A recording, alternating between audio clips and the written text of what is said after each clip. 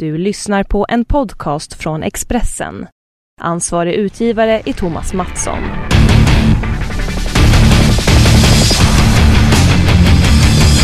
Okej, mina damer och herrar, då är det dags för World Cup på riktigt. Det är söndag när ni lyssnar på detta.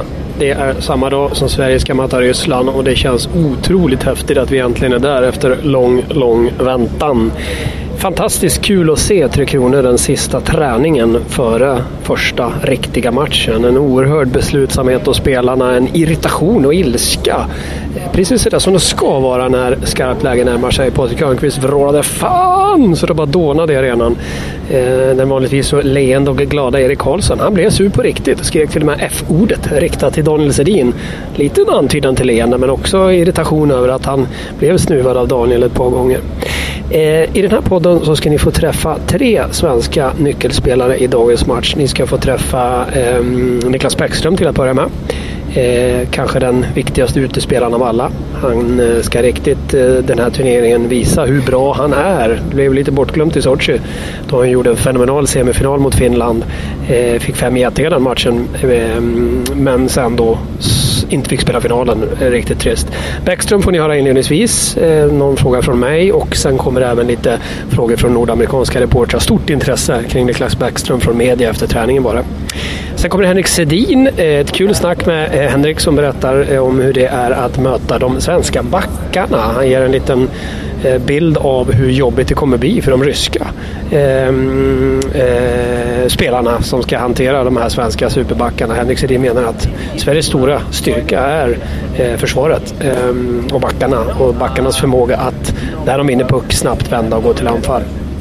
Så spännande kul att höra vad Henrik Sedin har att säga där. Sen så blir det lite snack om interna bataljer som har varit mellan en del svenska spelare i NHL. Vancouver och Chicago har mötts en del i slutspelssammanhang och då har tvillingarna Sedin, Henrik och Daniel gått head to head verkligen med Niklas Hjalmarsson och Marcus Kryger i Chicago. Så dessa är alltså vana vid att verkligen vara fiender. Nu är de på samma sida och detta pratar Henrik en del om. Och även Hjalmarsson som pekas ut av Henrik som den elakaste av de här 4.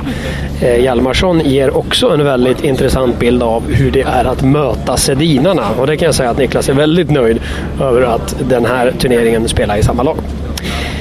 Så att, jag lämnar över ordet till 3 svenska superstars inför matchen mot Ryssland. Och det blir såklart en hel del snack om den matchen också. Så här kommer i turordning Niklas Bäckström, Washington Capitals, Henrik Sedin, Vancouver Canucks och Niklas Hjalmarsson, Chicago Blackhawks. Nu då 3 Kronor och vad jag då påstår är tidernas bästa 3 Kronor.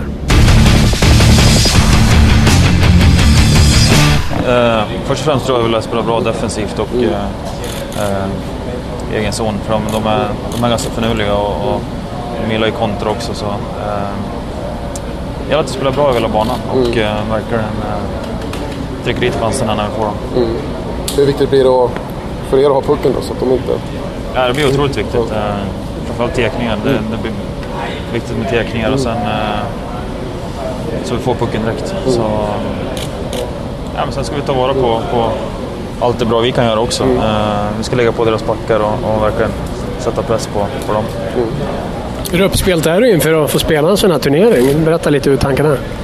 Nej, det märks ju verkligen att det börjar närma sig och vi får ju lite smakprov idag på 200 matcher men det ska bli otroligt kul att det sätter igång och det kändes idag i omklädningsrummet och på isen också på träningen att det börjar närma sig och jättebra fokus. Nick, just how amped up are you now to finally get games going? It seems like it's been forever since camp started. Yeah, but it's going to be nice. It's going to be nice to get going here and I don't know, we're really excited about this and my first game against Russia, it's going to be a challenge for us from the start. So we're excited, we're prepared, and we're going to do our best to win the first game. How important is special teams? Obviously, you guys have really been focusing on that for the last 2 weeks. Yeah, I mean it's important. I mean if you look at today's hockey, I mean special teams are a big key in the game. So I mean when you get a chance on power play, you have to take advantage of it and same as PK. I mean, you got to make sure you do your best to not allow them to score. From a team standpoint, the other aspect you guys want to focus on is face-offs. What's that? Face-offs. Yeah. You know, how do you see that improvement over the last couple weeks? You know what? It's been better and better. I feel like. I mean, we talked about it a lot. We were practicing it every day, and we have to be good at it because we're playing against some good hockey teams, and that's really good when they have the puck. So if we can eliminate their puck possession and I know start with the puck every drop, so that'd be a huge advantage for us. Det blir speciellt på den här träningsläget just där med tekningar och så. Jag fokuserar väldigt mycket på det. Ja, men det är väl lite mer som vi gör i klubbarna. Vi kör mycket tekningar varje dag och så man vet vilka man går upp emot också. Det är väldigt viktigt och speciellt i slutskedet av matchen. Hur tycker du samspelet har funkat i din kedja? Framförallt mellan dig och Filip, tänker jag på.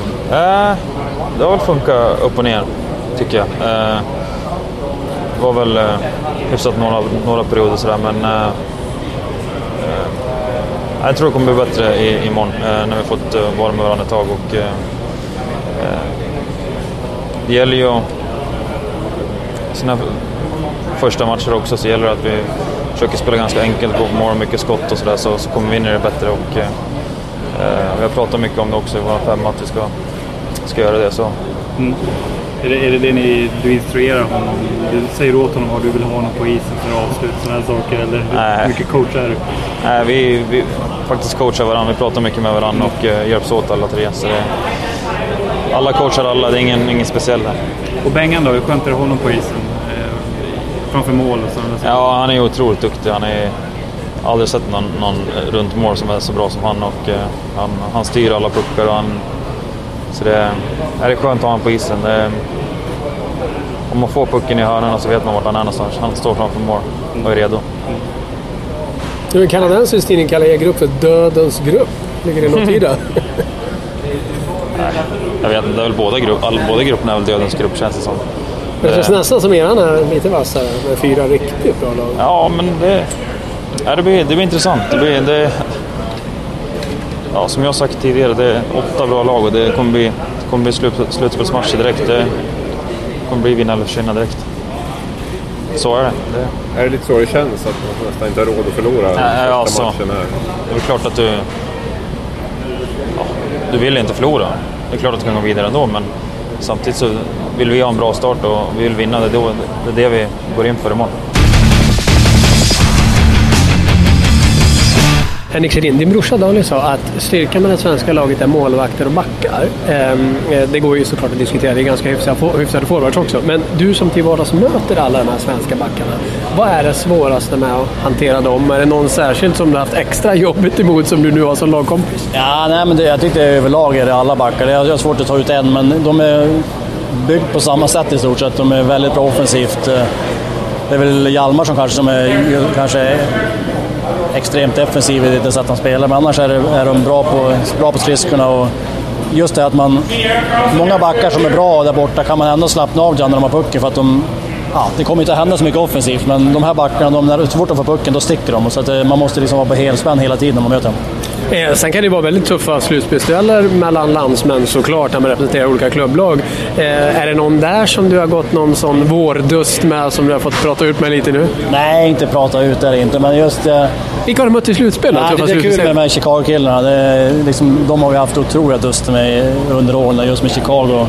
Och få här och spela på samma lag som dem och se vilka bra killar det är. Liksom men du har inte tänkt på Niklas Hjalmarsson som en bra kille tidigare? Jo, nej, men det har man. Innerst inne så vet man att de är en bra kille. Men, just men inte på isen? Nej, man har sådana duster med. Liksom, och även Kryg liksom, har vi mött mycket när de spelar boxspel och grejer. Så att, det är verkligen liksom, det är speciellt att mötas så mycket i ett slutspel och sen komma och spela på samma lag här. Och det är hemskt kul.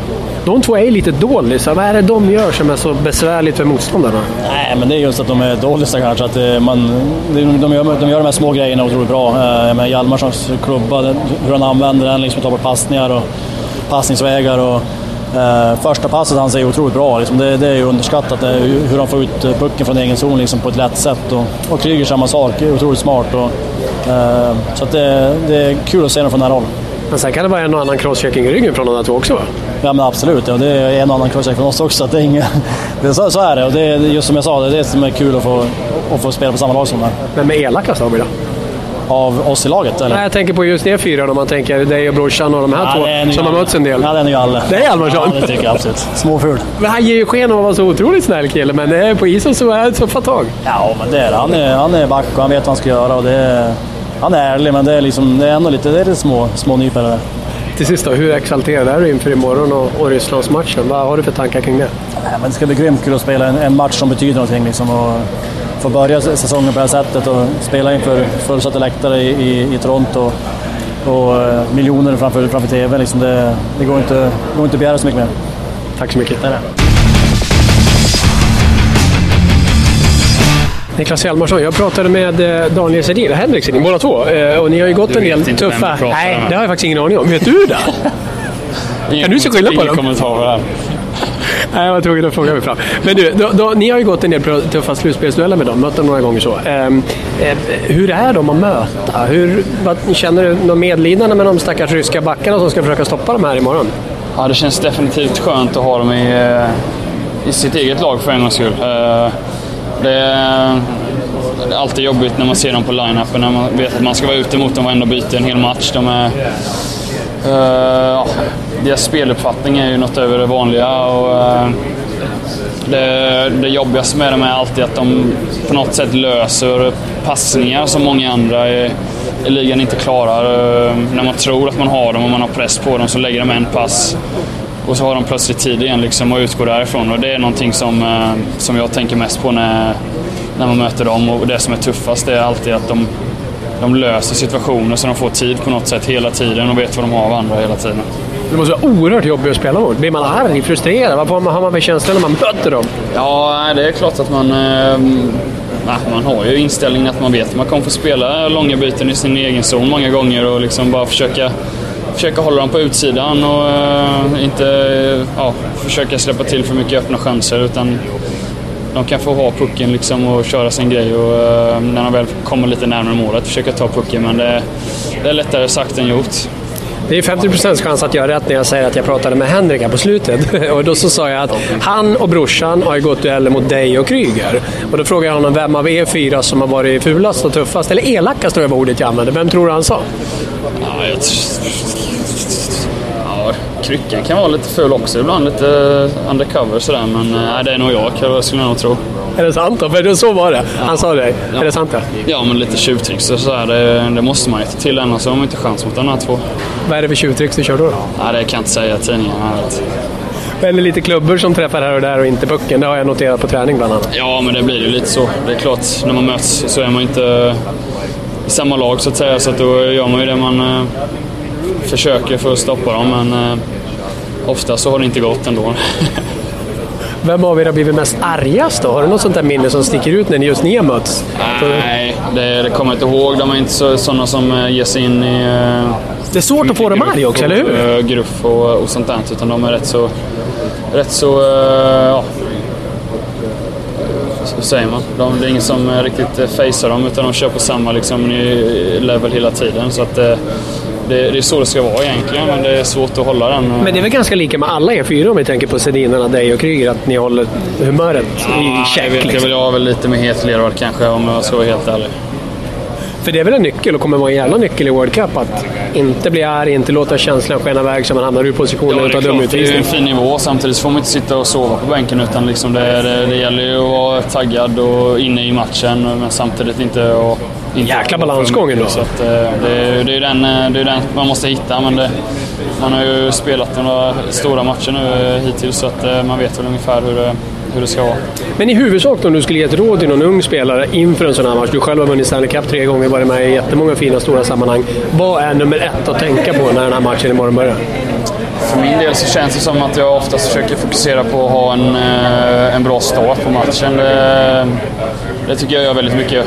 Hur man börjar matchen sätter lite standarden på hur man spelar resten av matchen. Lite så eller en enklare pass i inledningen så det är säkert. Man kanske kan hålla det enkla i början liksom, och kanske grisa lite mer än att gå in och försöka göra de fina passningarna i början och så här, utan mer liksom växa in lite mer i matchen.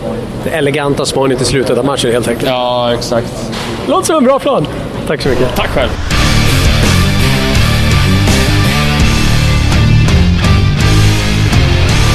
Du har lyssnat på en podcast från Expressen. Ansvarig utgivare är Thomas Mattsson. Fler poddar hittar du på expressen.se/podcast och på iTunes.